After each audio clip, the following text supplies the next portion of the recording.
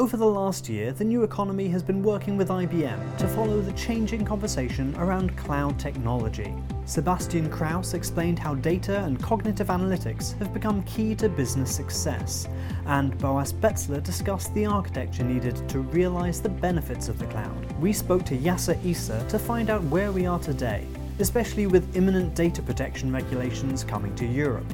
Cloud has evolved over the past years. Most of the companies in Europe have adopted cloud as a technical approach, focused on IT cost and efficiency, mostly to deploy IT infrastructure as a service through a public cloud provider. Today, most of the companies are beyond this initial phase. They are seeing cloud as a platform for innovation to enhance productivity and competitiveness. Those businesses ultimately want to grow their revenue streams, which requires multi-cloud environments, fully integrated, flexible, and with secure solution platforms. This is why we believe and we are convinced that the cloud today requires to be built for the enterprise, one that can leverage all types of data and is secure to the core. In Europe, data is extremely important, in particular in the evolution to multi-clouds. Whilst public cloud might be the ultimate destination for many companies in Europe, hybrid cloud is a key part of this transition.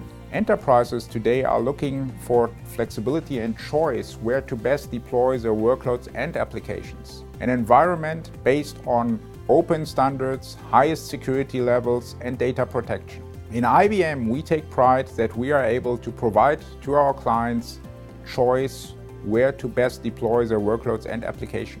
In return, our clients have given us the trust to responsibly host and transparently manage their data. We take this responsibility very seriously.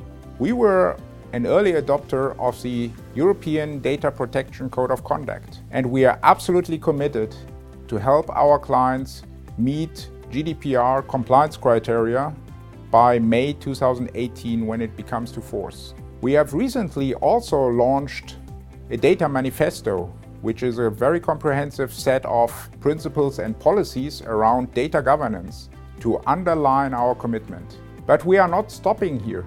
1st of November, we have announced a new offering, IBM Cloud Private, which is designed to run behind the firewall of our clients.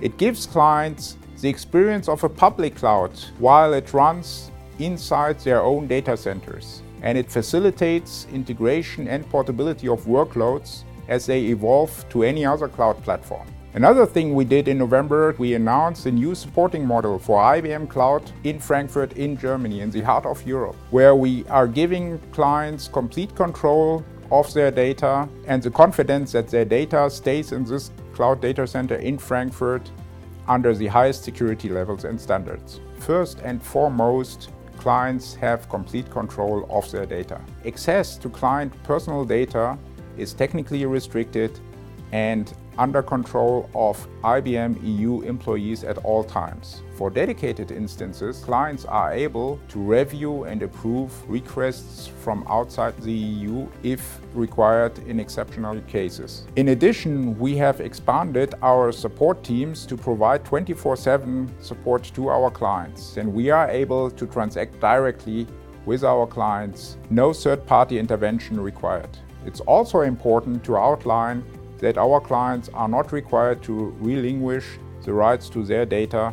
They own their data and also the insights derived from their data. We are providing cognitive solutions and cognitive APIs out of the IBM Cloud so that our clients can infuse it into their products and services and derive better insights from their structured and unstructured data and better serve their clients. Companies across Europe need a cloud that is built for the enterprise, one that can leverage all types of data and is secure to the core.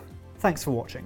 Click through to watch the other parts in this video series with IBM, and please subscribe to be the first to see our latest videos as they go live. But for more on the disruptive innovations transforming our world, you need to go to theneweconomy.com.